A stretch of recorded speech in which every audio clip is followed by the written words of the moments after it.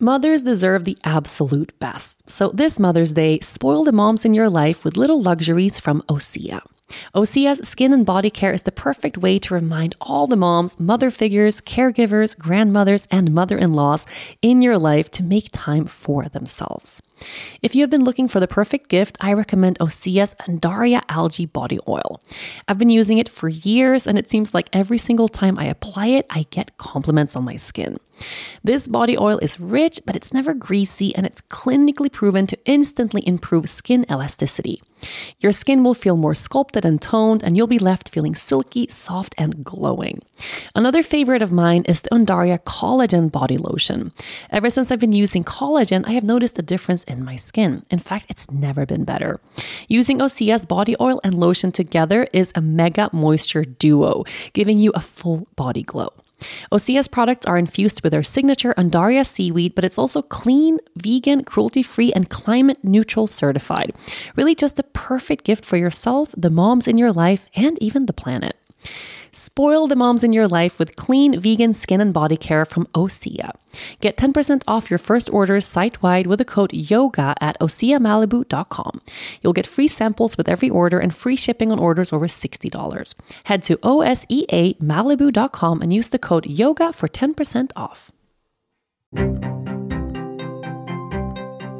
Happy Friday, everyone, and welcome to a brand new episode of the Yoga Girl podcast. On today's show, I have an incredible human that I have literally dreamed of having on the show. This man is on my podcast vision board. He used to be a monk and has taken the principles from his life spent in the ashram and applied them in his roles as entrepreneur, podcast host, motivational speaker, and now author. Here to help you think like a monk, welcome to the show, the one and only Jay Shetty. Oh, Rachel, that means the world to me. Thank you so much. That's such a sweet intro. And I am remembering when we first and only time we met that it was so awesome because roles were reversed. I was interviewing you and you gave such an incredible interview. We were at HuffPost in New York. And I remember just absolutely loving your energy. So I'm so glad that we're connected again. It's so fun. And I was thinking back to that day, you know, I was touring for my first book and I remember you were the happiest guy we met all week. I mean, New York is kind of intense as it is, but you were so easygoing and happy and chill. And it really made me wonder today, like, are you generally usually as happy and calm as you come off also online? I'd say that I'm pretty, what I would use the word is steady in the sense that I feel my response to negativity or positivity is pretty aligned. I wouldn't say I'm always externally bubbly or smiley. I wouldn't say that's always me. That's my wife. Like my wife is a natural energy of just, she's a bundle of joy and, you know, dancing and laughing. And she's like that inside and out all the time. I'd say that I'm a bit more sober and reserved sometimes and can be quite neutral in my life. But when I'm around people that give me energy and that I think are, you know, giving great insights and ideas, then I definitely come to life. So I'd say that on my own, I'm probably more neutral, but when I'm around other people, I definitely open up much more and much more of that positive self. So speaking from the heart, you know, right now in this moment, how are you doing? That's a great question. I am really happy and nervous because I'm launching my first book ever.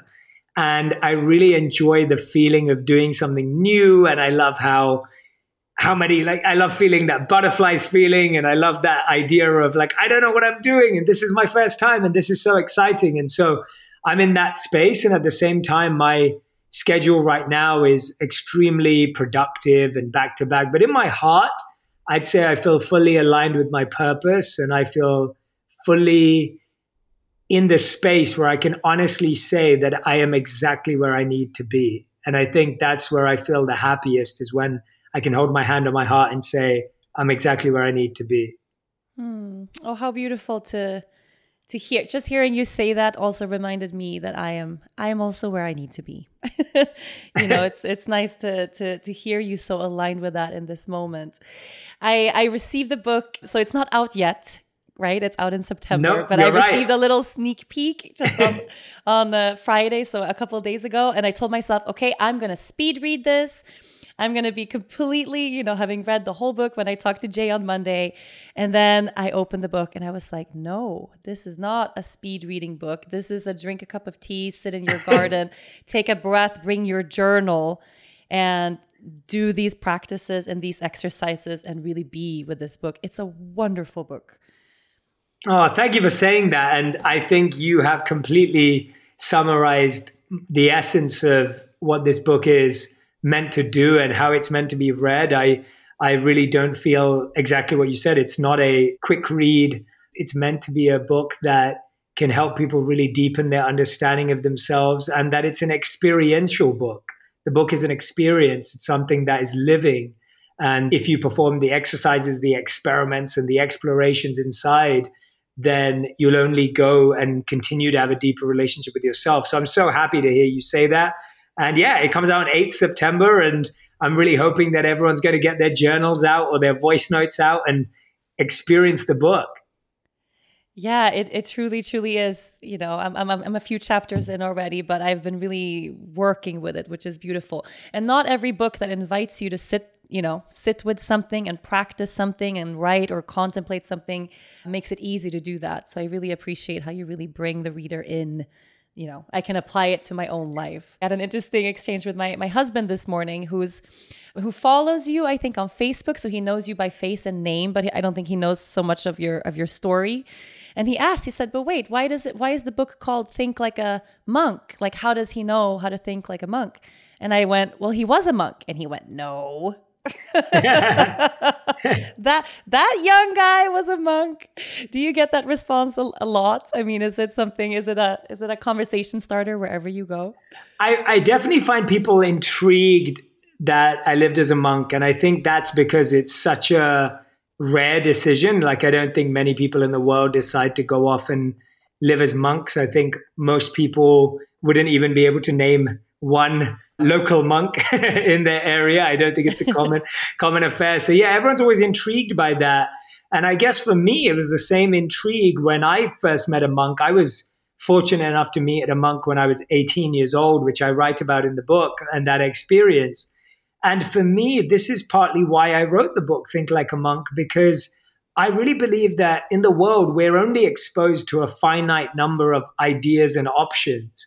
If you speak to a young child or a young teenager about what they want to be when they grow up, most people will give you a very finite number of options. Today, I believe the most common thing any young person wants to be is a TikToker or a YouTuber or a social media influencer. When I was growing up, the people in my area at least became doctors or lawyers or accountants. And so I feel we grow up in a world which almost has these defined options as to what we can be and who we can be until we're presented with an alternative idea. And I'm sure it's the same with you. Like, I don't believe you grew up doing yoga or knew about it, from the moment you were born. But when we get exposed to these ideas, they can change our lives in so many wonderful ways. And so for me, I really want to help people be exposed to alternative ideas. And one of my favorite examples of this is there's a story about Mark Zuckerberg in 2009 where he was struggling with the direction of Facebook and he was wondering where it was going to go. And they'd obviously started in 2004 and he was trying to find his vision. And he went to his mentor to ask for advice. And his mentor happened to be Steve Jobs, pretty cool mentor to have. And Mark went up to Steve and he said, look, Steve, I'm confused about where's Facebook going. And I don't know about my vision and where I should be and what it should do. And now Steve Jobs, obviously being one of the most accomplished people in the world, he could have introduced Mark to, funding or some business advice or some business coaches or whatever it may have been.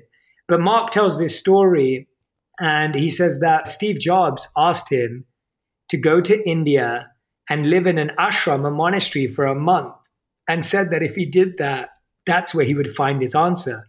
And Mark actually took to it. Mark went to this ashram. It was, I believe, the ashram of Neem Karoli Baba. He lived in this ashram for about a month, or at least stayed there for a bit of time. And he said that that's where he discovered the vision of what he wanted to do to connect people. And so what I love about that is that it's often the counterintuitive advice. It's often the advice that we don't expect that transforms our life as opposed to the advice we've heard since we were born. Absolutely. And I mean, it's also, I think, challenging for a lot of people these days because we are exposed to similar things all the time.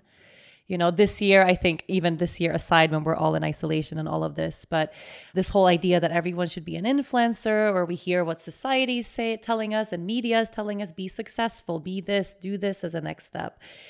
If we don't have that opportunity to go be in silence with ourselves in an ashram for an extended period of time, how can we distinguish that inner voice, I guess, that actually tells us here is the next right thing from all the other noise that we encounter every day? How do we get there without that big of a life change? Yeah, that's a great question. I think you alluded to it there, and I really genuinely believe that there's such a need, and especially this year, I think we've all been reminded of how tough it can be, but there is such a need for each individual to find their own silence, stillness, and space. And that may not be a 3-year journey, it may not be a 1-year journey, but it needs to be a daily journey that we take of carving out some time every day that is spent in stillness, silence, and personal space. And I'll give you an example of how tough that is and then how to do it. There's a great study that's been done where men and women were asked to either be alone with their thoughts for 15 minutes, or if they didn't feel comfortable with that, they could give themselves an electric shock. And here's the statistics and what the research showed. 30% of women chose an electric shock and 60% of men chose an electric shock. And the reason was because they didn't want to be alone with their thoughts for 15 minutes. So I think we live in a society that we've become scared of being with our own thoughts or being alone. And a big part of that is because of how we programmed people to think about loneliness as a negative thing. If you think about it, when you're a young child, if you don't talk to anyone at school or you don't have a lot of friends, you're considered the loner, and loneliness is considered bad. If you have a birthday party and only 5 people show up, you're considered the unpopular person.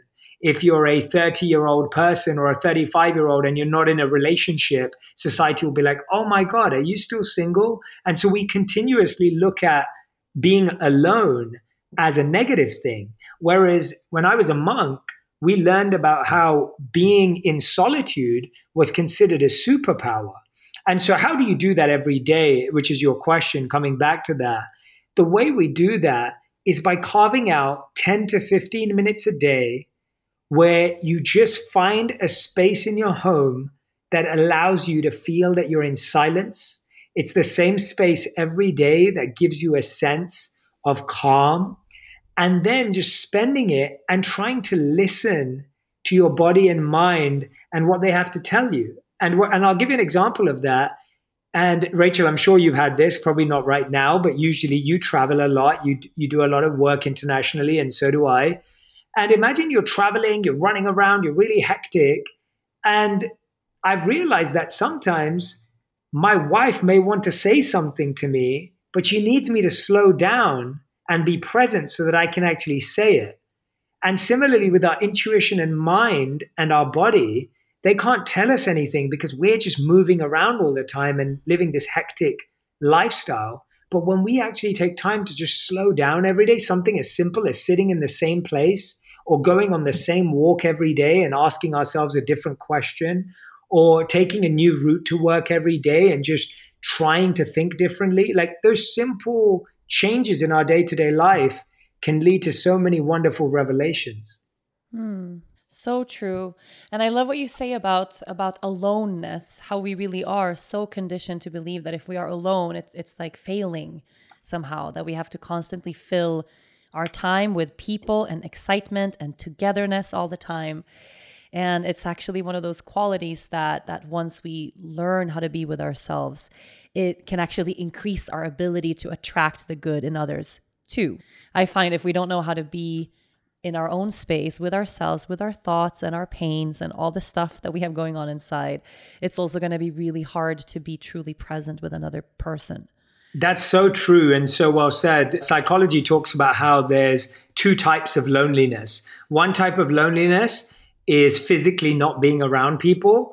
And the second type of loneliness is being around people that don't understand you. And I think that second type of loneliness is the loneliness that we all experience the most, because we're around people, but we've not really been conscious, as you said, of attracting the right people into our lives, or we're not present with ourselves. And so we struggle to be present with others. And so loneliness isn't just not being around people. It's actually surrounding ourselves with people that aren't the people that we deeply connect with, that we can open up to, that we can be vulnerable with, that we trust. And ultimately, that's what we're seeking, is trust and a deeper bond. But that comes when we learn to trust ourselves. And we learn to trust ourselves when we know ourselves. So self-love, or love with another person, begins with trust. And trust begins with knowledge. Right? You don't love someone that you don't trust, and you don't trust someone that you don't know. And so the root of self-love or self-trust, or loving someone else or trusting someone else, all starts with self-knowledge and self-awareness. And that begins with getting to know ourselves. And the way you get to know yourself is by spending time with yourself. So just as we're booking schedules and meetings and appointments with others, it's so important that we book a call with ourselves every day. So important. And I find this year, I think for so many people, has been such an eye-opener in terms of this. I know for me personally, I have a very disciplined yoga practice and meditation practice. And I always had this idea of, I'm so anchored in my spirituality and I create so much space for myself. And then suddenly quarantine happened and isolation happened. And I got to actually sit with how busy I am and how much doing there is all throughout the day, from the moment I wake up till the moment I go to bed. And then I have these kind of sections of, okay, well, here is yoga and here is meditation, and that's it for the day. But how I've actually been lacking this ability to infuse what I learn in that practice into the day-to-day moments. And I think I've shared this once on the podcast, but I had one of those, kind of grace of God, sky opens up and you have this like a lightning bolt to your skull type of epiphany moment where I was with my 3-year-old. I have a 3-year-old little girl, and we were playing, and she wanted to build a fort, and we're building and collecting and creating the space. And then we went inside the fort and I went, okay, and now what do you want to do? And she said, now we're in the fort, Mom. And I just sat there realizing, oh, this is it. Now we just sit here. And that was really hard for me. It's almost like the doing and the going and the getting to, and then the practice has just, at least for the last few years for me, remained a practice that's boxed into this space. I guess my question is... That is such a beautiful example. Sorry, I just want to take a moment to just celebrate your daughter. That's so beautiful. Like your daughter is thinking like a monk. She is more than any of us, because she's just happy to just be and experience what's been created. And I think we spend a lot of time in creation, but not in experience. And if you think about life is creation, experience, and destruction. Like those are 3 kind of journeys that everything goes through. And I think as humans, we focus a lot on creation, but not on experiencing. Like building the fort, but not so much enjoying the fort or sitting in the fort or just being in the fort. Exactly. And children do that so naturally. I mean, her whole life is just, baking and being immersed in that completely. She doesn't really care about the end product being something delicious to eat. It's the process of it. Sometimes in life, skepticism can serve you well. It can save you money, keep you from wasting a day at a timeshare presentation, and help you avoid spreading gossip. To be honest, when I'm faced with a new scenario, I usually tend to be a skeptic until something proves me wrong. And if you're like me, you can probably spot a too good to be true health hack from a mile away and read labels like it's your job. That's where Ritual comes in. They know that every good skeptic deserves a multivitamin that exceeds your standards. Their clinically backed Essential for Women 18 Plus multivitamin has high quality, traceable key ingredients in clean, bioavailable forms. Take 2 delayed release capsules per day that optimize your body's absorption, and you'll get 9 key nutrients. Rituals Essential for Women is USP verified, so you know you can trust what you're putting in your body. Only about 1% of supplement brands on the market have the USP verified mark, which shows the product contains the ingredients actually listed on the label. On top of that, Ritual multivitamins are vegan, non-GMO project verified, gluten and major allergen free, certified B Corp, and made traceable. I take my vitamins every morning with breakfast. It's part of my daily ritual, and I feel so good doing it. No more shady business. Rituals Essential for Women 18 Plus is a multivitamin you can actually trust. Get 25% off your first month at ritual.com/yogagirl. Start Ritual or add Essential for Women 18 Plus to your subscription today. That's ritual.com/yogagirl for 25% off. Why do you think it's so hard? Because I know it's not just me. I mean, we're all wired a little differently, of course, but to take the practices that we so enjoy, that we know are so important for us, the self-care and the meditation and the mindfulness practices, but to really live them, to make them into life, because I think that's what so many of us are looking for, but it's hard. Yeah, it is hard. And I think it's hard because we've been trained to be distracted. And when you're distracted or you're trained to numb your pain, then naturally we don't turn towards things that are truly healing. So, since we were young, we were exposed to, if you experienced pain, you were either told not to feel it or that you were told it was a bad thing, like you avoid pain or you avoid anything that's tough or difficult. And therefore, a lot of us, our initial reaction to pain or challenges or anything that's slightly difficult is resistance, distraction, or numbing. And I think we choose to numb ourselves through whether it's television, through whether it's fast food, or whatever that outlet may be, because we'd rather not experience the pain. But what we don't realize is that the pain doesn't go away by hiding it. It goes away by facing it. And if you think about the planet that we live on today, we try and hide oil spills and trash piles and plastic piles everywhere in the world. But if you ever watched a documentary, you see those piles are not hidden at all. They're just getting bigger and bigger. And so if you try and hide your pains inside of yourself, they're just growing stronger and stronger and thicker and bigger as well. And so it's hard because we've been trained to do the opposite of what we really need to do. And we also are we've not been shared into the practices that can simplify some of these things to make them part of our natural routine. So one of my favorite things to really simplify a lot of this is a principle called location has energy, time has memory. It's something we learned as monks, that you do something in the same place every day, it becomes easier. And if you do something at the same time every day, it becomes easier. And so location starts to have energy. If you think about your home, the energy of your bedroom should be relaxing. The energy of your kitchen should be vibrant. The energy of your living room should be entertainment. Now, I'm saying it should be. It doesn't have to be. You may say, Jay, actually, I don't want my kitchen to be vibrant. I want it to be calming. That's fine. But each of your areas in your home can be chosen and curated to be a certain energy.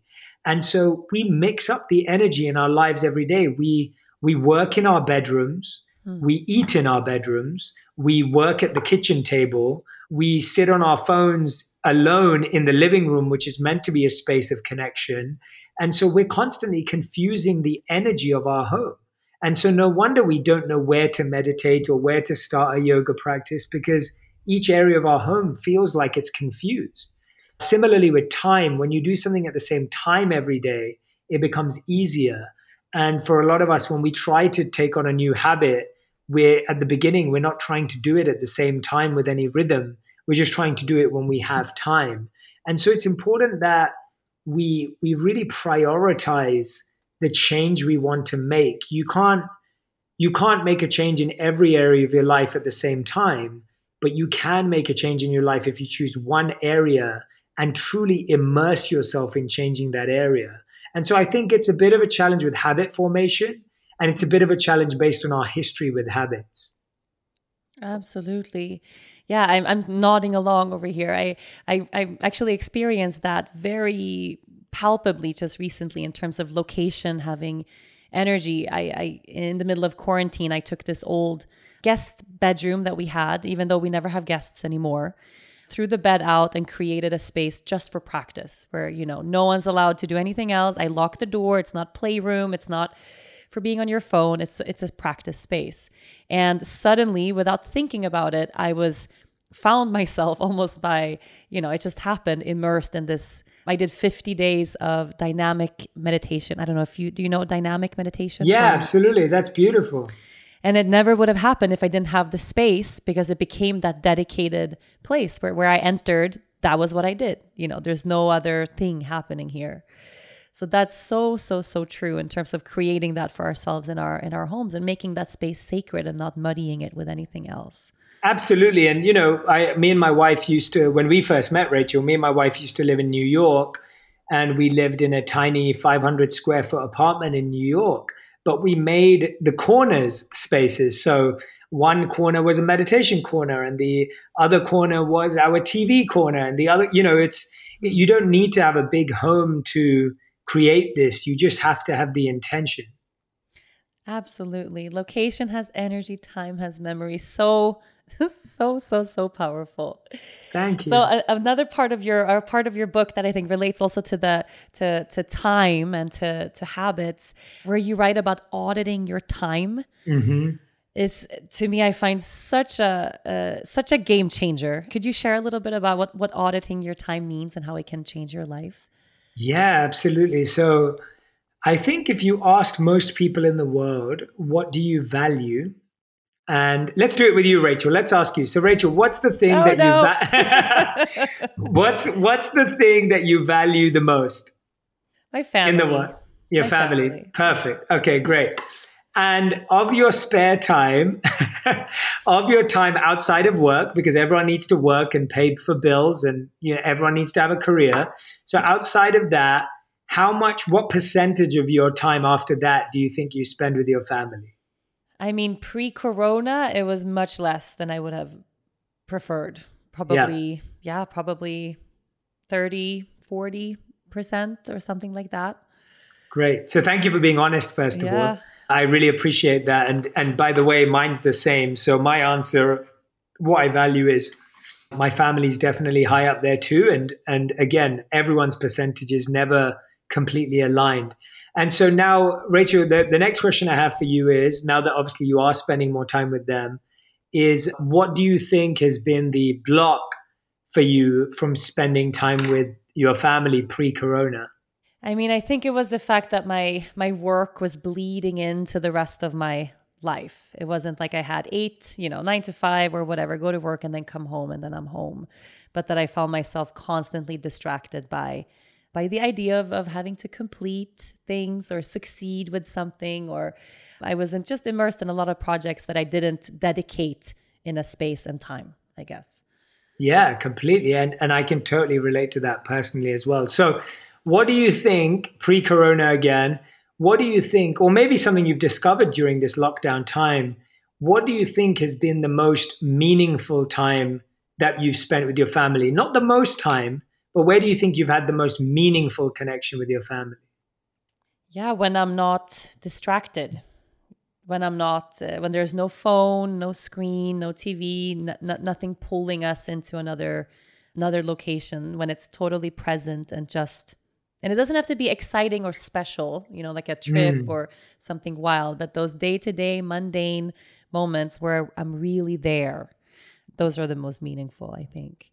That's beautiful. See, just having an awareness of that means you can now start creating and prioritizing it. And for everyone who's listening right now, a time audit, as we just showed through Rachel doing it, is asking yourself, what do I really value? And then genuinely asking yourself, beyond your normal work hours that everyone has to do, how much time do you actually dedicate to that?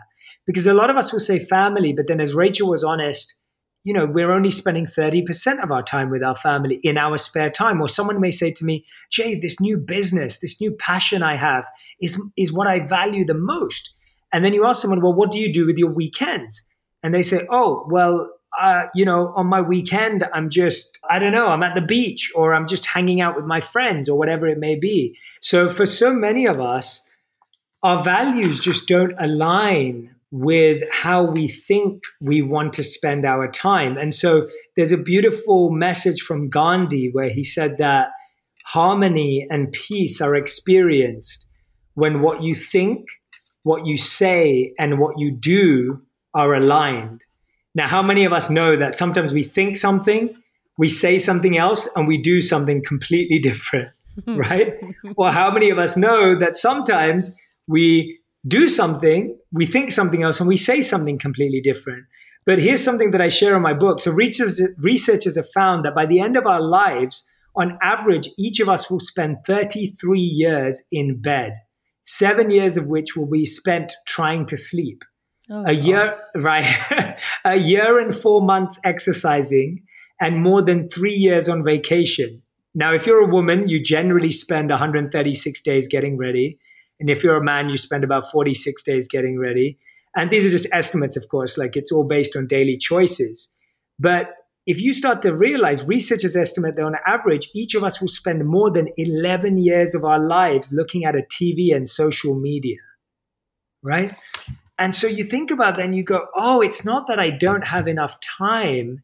It's that I'm not prioritizing what's truly important to me. And so when you do a time audit, you get the most honest answer to the question, what do you value? And so if you think that you might be lying to yourself, or if you think that sometimes you can fool yourself, if you do a time audit, it will become really clear. And even more than a time audit, you can do a money audit and see where you spend your money. Because where you spend your time and money is what you really value, even if it's not what you say you value. Oh, so true. And I tried this weekend actually with my husband, just on this chapter of time audit, because we've had a little bit of quarreling lately in terms of not having enough time with each other, and we have a 3-year-old and a business and a lot of things going on, and with coronavirus it's harder for us to go out on date night and things like that, and he's been particularly a little, we need to really make sure we get more time together. And then I did this over the weekend, and I just found that both days, and I think this is probably pretty much almost every single day, both him and I, the moment our daughter goes to bed, we have about like 45 minutes where we call it like checking in, where we sit on the couch on our phones staring at a screen and, answering messages, or he reads the news on his Dutch news app or whatever he does. But we're sitting there at this dedicated time, wasting time doing something different, where we could totally be having a genuine conversation or having date night, and then we complain that we don't have the time. So it was a really nice way to just like, oh, and this is a small part of my day, and I can fix it, by aligning that more with what our actual needs and values are. Yeah, and there's another thing there, Rachel, that you've beautifully talked about, and it's something in the book that I talk about, which is the difference between communicating what we actually want, especially in our relationship. So me and my wife, we don't have a child yet, but obviously we've been spending time together during the lockdown. And in the beginning of lockdown, which was new for us, we also had to set new boundaries and new expectations of each other, because we've never been in this position before, and it required some adapting. But here's the thing with relationships, that a lot of us say we want time from our partners, but no one really just wants time. And what I mean by that is, what you do with your partner, for example, when you're sitting there on your phones and he's on his Dutch news app, or you're doing your thing, you're spending time, but you're not giving each other energy. And what we're really looking for in life is to experience an exchange of energy, not just an exchange of time.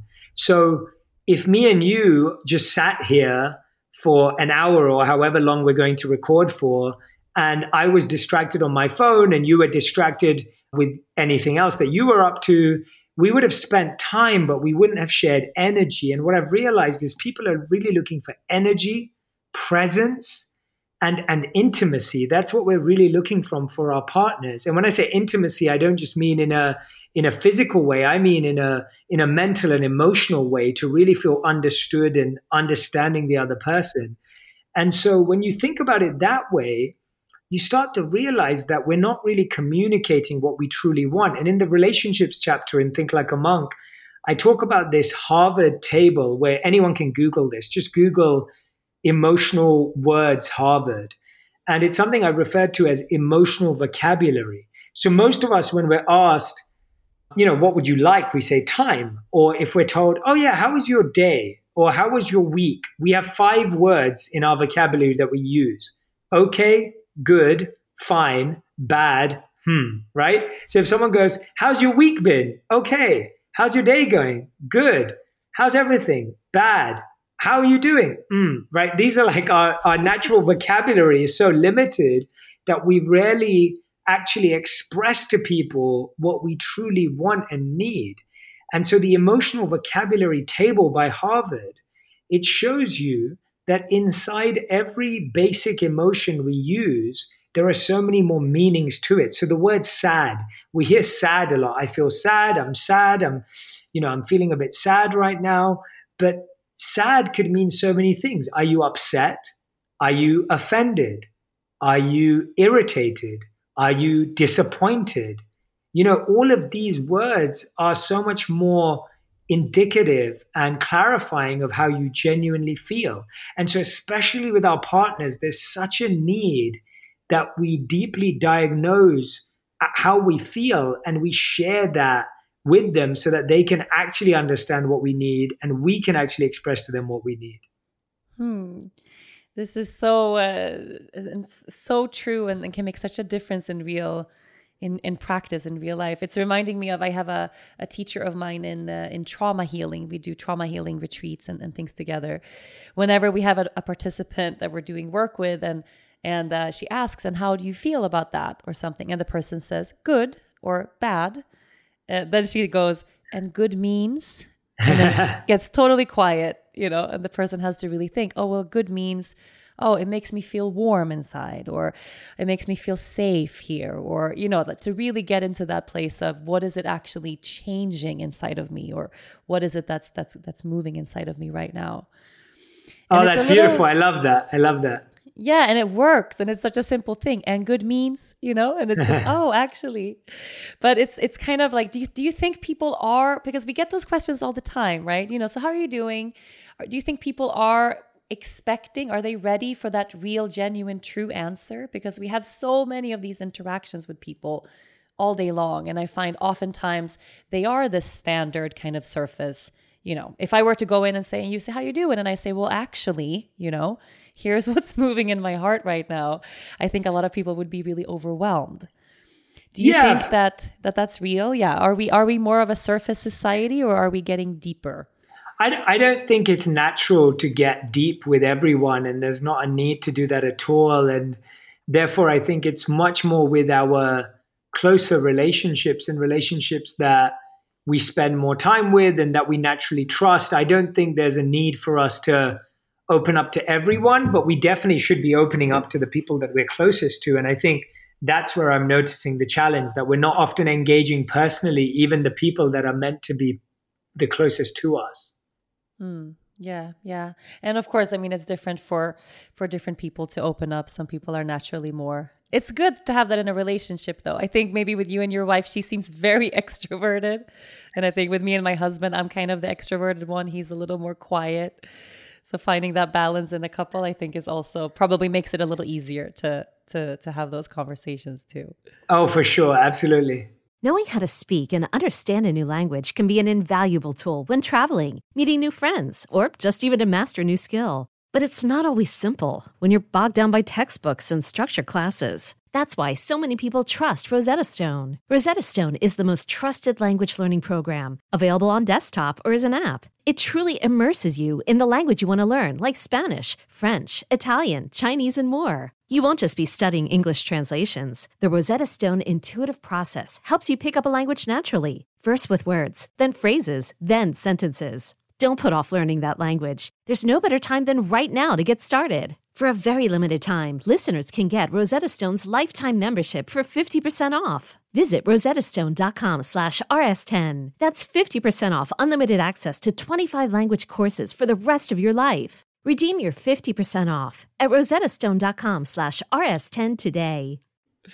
So something I really wanted to answer, and this is like a bit of a selfish question actually, but you have so many people that you talk to in the online world all day long. I mean, you have millions and millions and millions, countless followers on so many platforms, which I know is a lot of energy. You know, I have a bit of that as well. How can thinking like a monk help us navigate social media? Yeah, that's a great question. One of the ways that thinking like a monk can definitely help us engage better with social media is to not look at our phones first thing in the morning.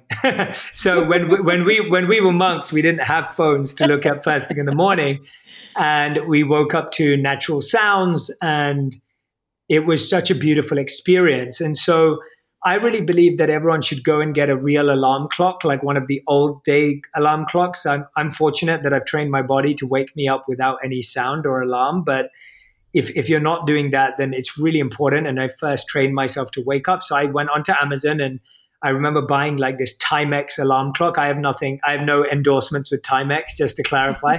It won't help me if you buy a Timex alarm clock, but buying an alarm clock that just allows you to leave your phone in another room, or leave your phone on the other side of the table, or just a way in which you don't feel wired to your phone first thing in the morning. Because guess what? When you pick up your phone first thing in the morning, you're now starting your day off reactively. People are sending you messages. People are sending you different notifications. So you now are not starting the day feeling centered and grounded, and you're not starting the day inside out. You're starting the day outside in. And so you're already starting the day on everyone else's agenda, on everyone else's priority, on everyone else's focus. And how can you have a successful day when you haven't even had a chance to center yourself?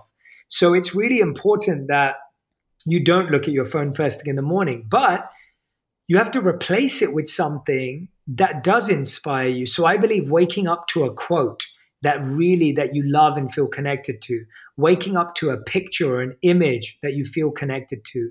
It's so important that the first thing you see in the morning and the last thing you see at night is something that you want to see, is something that really fills you with joy.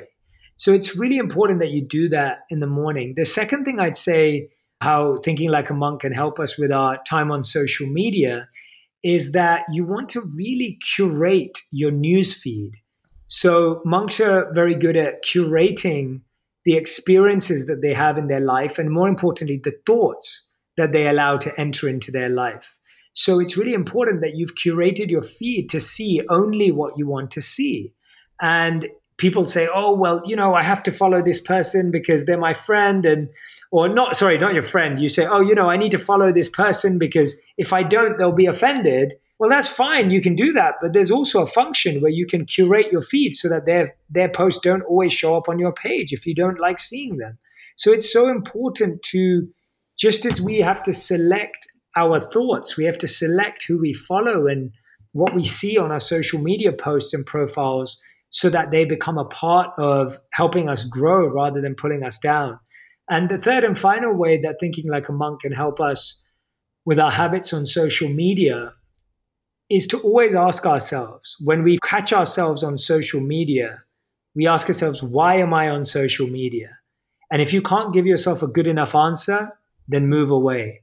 If most of us are spending mindless time scrolling because we don't know why we're on social media, and if you know why you're on social media, then that's great. If you have a good reason to be there, be there. But if you don't have a good reason, don't waste your time there. That's a good one. Does social media ever steal your peace? Oh, for sure. I think for anyone who has a social media account, social media can steal their peace, whether it's something negative or whether it's something positive. Even if you're checking how many views something gets or how many likes something gets, even that can be completely, distracting.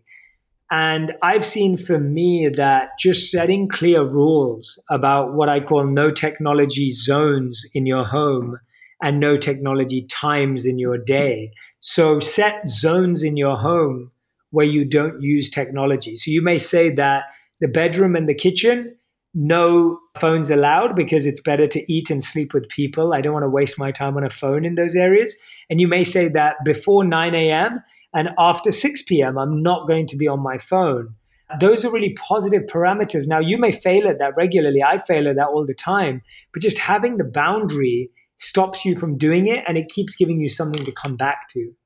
Yeah. And I mean, especially when during times like this, when there's so much happening in the world, and I think we have a lot of challenges right now globally in terms of mental health. People are not only stuck at home, but they're anxious and bored and worried for our future and for the future of our families and I think the world as a whole.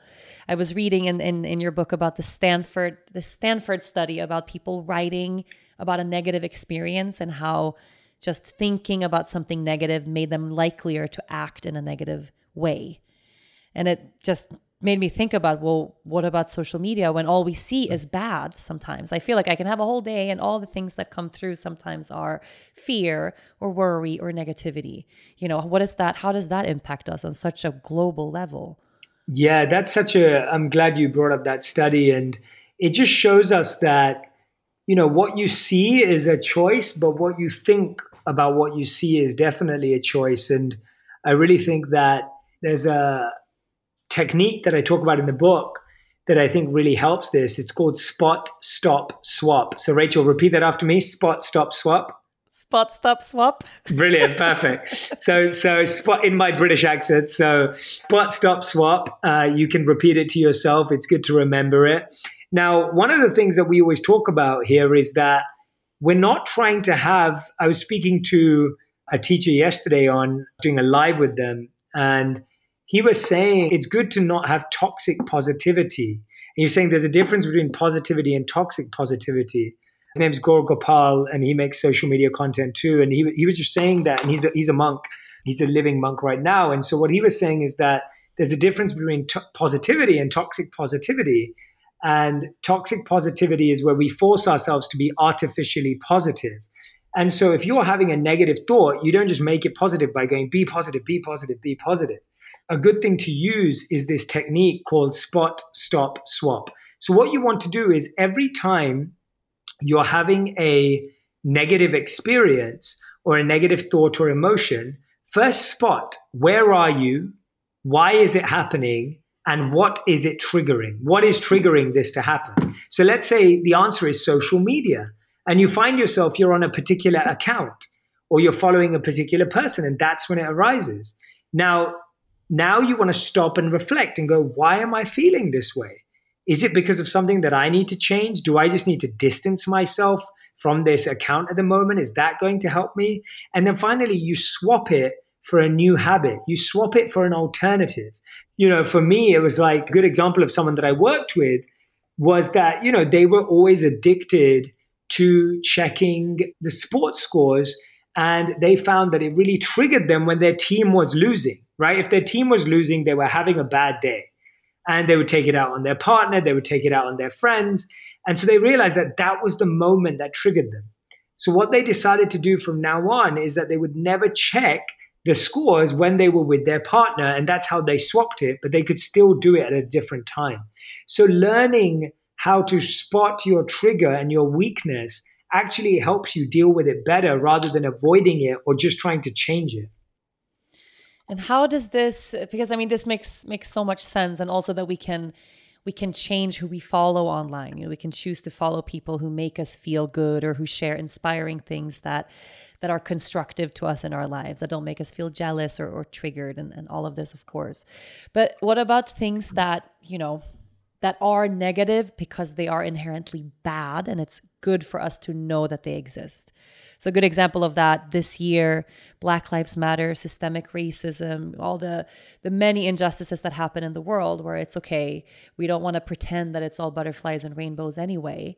So how do we allow ourselves to sit with something that's negative and hard and bad without allowing it to, I guess, make our actions also negative or dark or bad?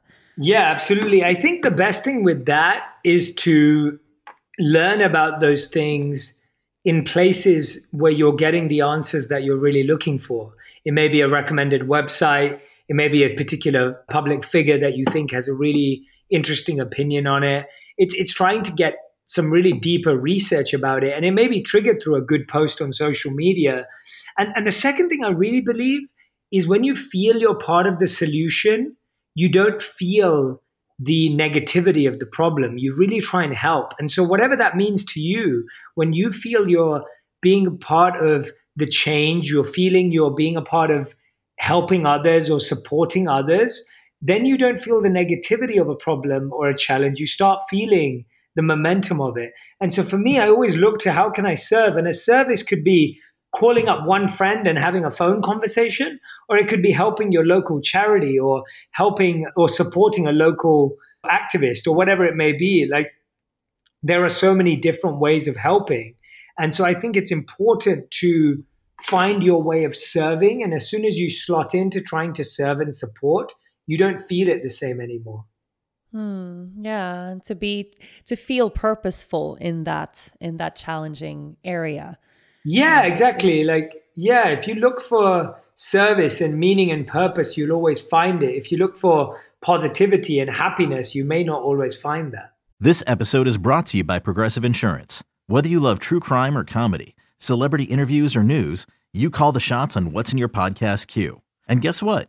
Now you can call them on your auto insurance too with the Name Your Price tool from Progressive.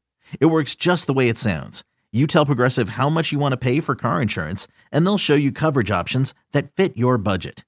Get your quote today at Progressive.com to join the over 28 million drivers who trust Progressive. Progressive Casualty Insurance Company and Affiliates. Price and coverage match limited by state law.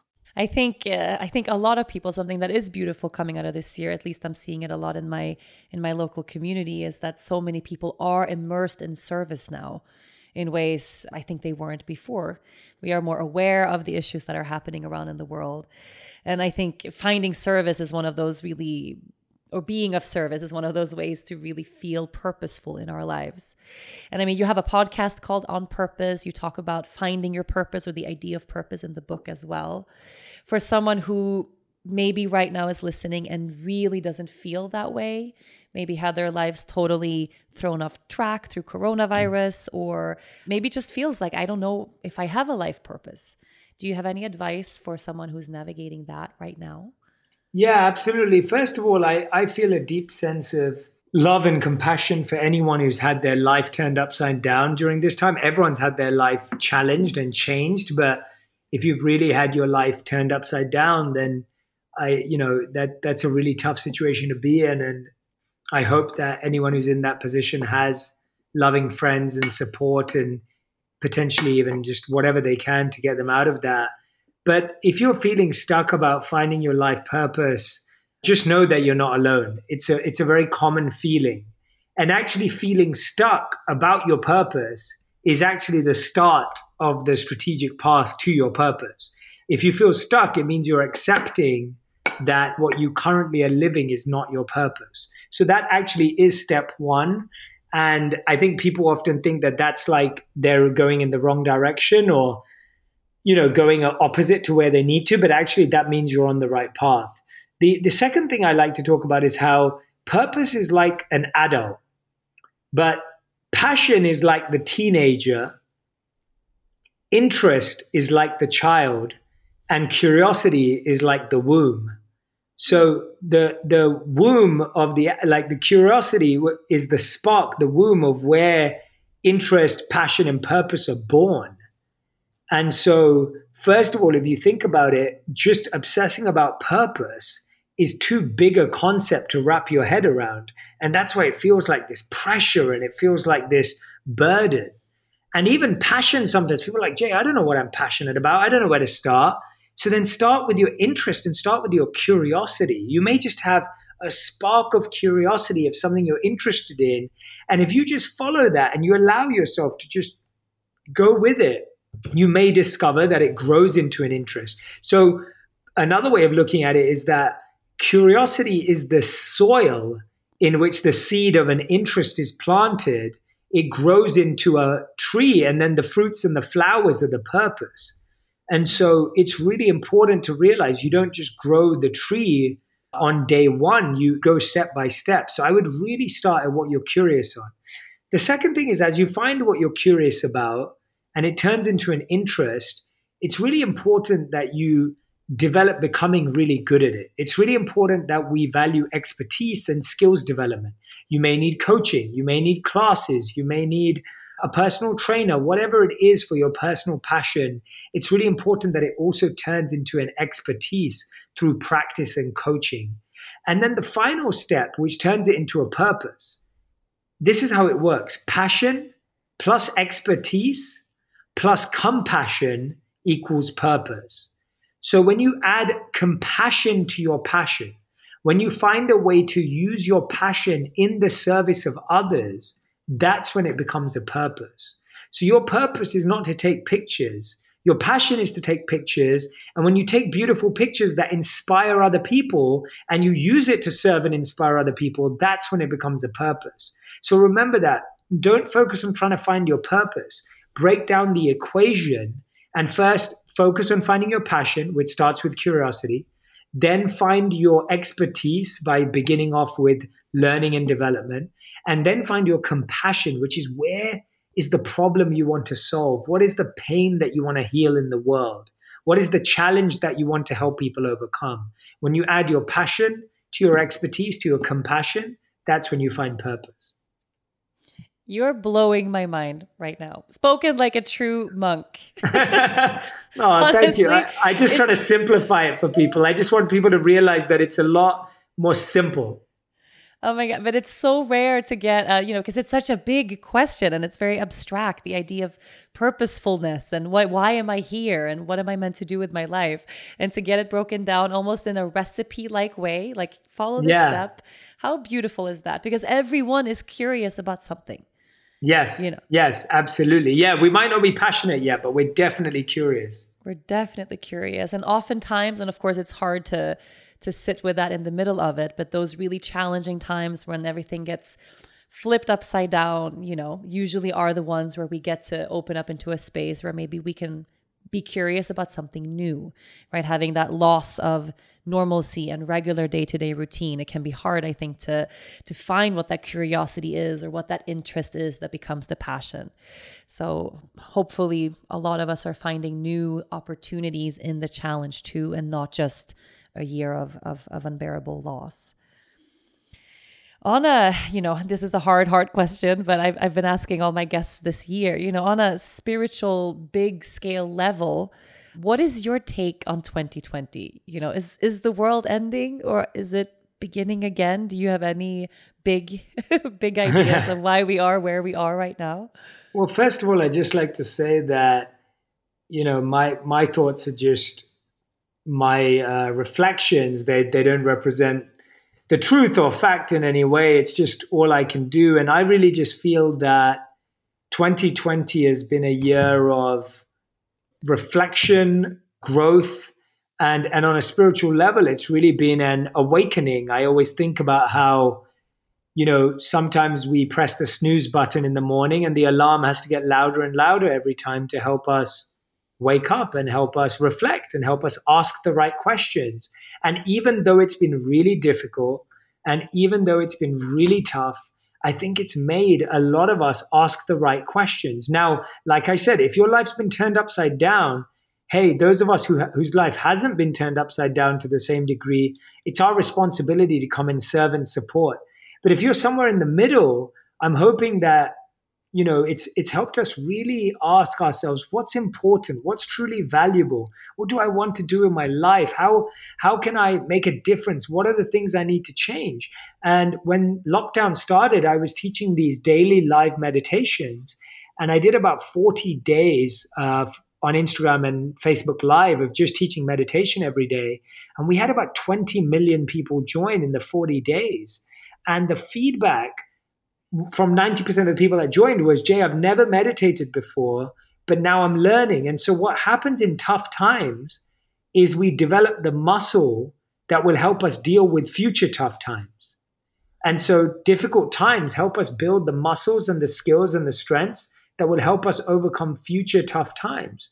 And there is so much greatness in that because we develop the skills that we once thought we could avoid, but now we actually build them up so that they can actually be useful to us in the future. So my only hope is that they help us develop the skills and abilities that are going to serve us all in the future. I hope so too. I mean, and we are seeing that, I think, in so many places across the world, the resilience of people getting stronger and picking up the pieces and starting again. You know, there's something very hopeful in what's happening this year too. Yeah. So thank you so much. I mean, this has been, you know, I feel like I need to transcribe this podcast so I can write some of it on my fridge and go step by step. But for everybody listening now, and me included, you know, how can we be of service to you today? Oh, that's such a sweet question. And to be honest, this has been a complete joy. The answers I've given have been inspired by your desire to really listen and ask such wonderful questions. So first of all, I'm so grateful to you, Rachel, and so happy that, you know, we've been able to do this together and create this together. It's definitely been collaborative. It's not one way at all. And to be honest, I'd say if anyone has been touched by this conversation, if my videos have ever had any impact on you, or my podcasts have had any impact on you, my humble request is that the best way to make a difference right now is to continue to try and make a difference in someone else's life. That's the best way you can serve me or anyone, and you don't need to serve me. But based on Rachel's question, I think if you become a monk in your mindset and pass that mindset on to others, I think that's the most beautiful thing that I could ever request, because a monk's mind is one of compassion, is one of love and understanding. And I think those are three things that we can all agree are really needed in the world right now. And so if you learn to think like a monk and help others think like a monk, then that would be the most amazing thing. And I deeply appreciate it. Oh, how beautiful. And of course, everyone, I know you so desperately want this book now. It's out in September, but you can get it on thinklikeamonkbook.com. And of course, follow Jay across all the social media platforms and take part in his amazing inspiration every day. Thank you so much, Jay. I appreciate you so much, and for all the light you share with the world every day. It's not unnoticed. Thank you, thank you, thank you. Thank you. Thank you so much for listening to this week's episode, and a huge thank you to my amazing guest, Jay Shetty.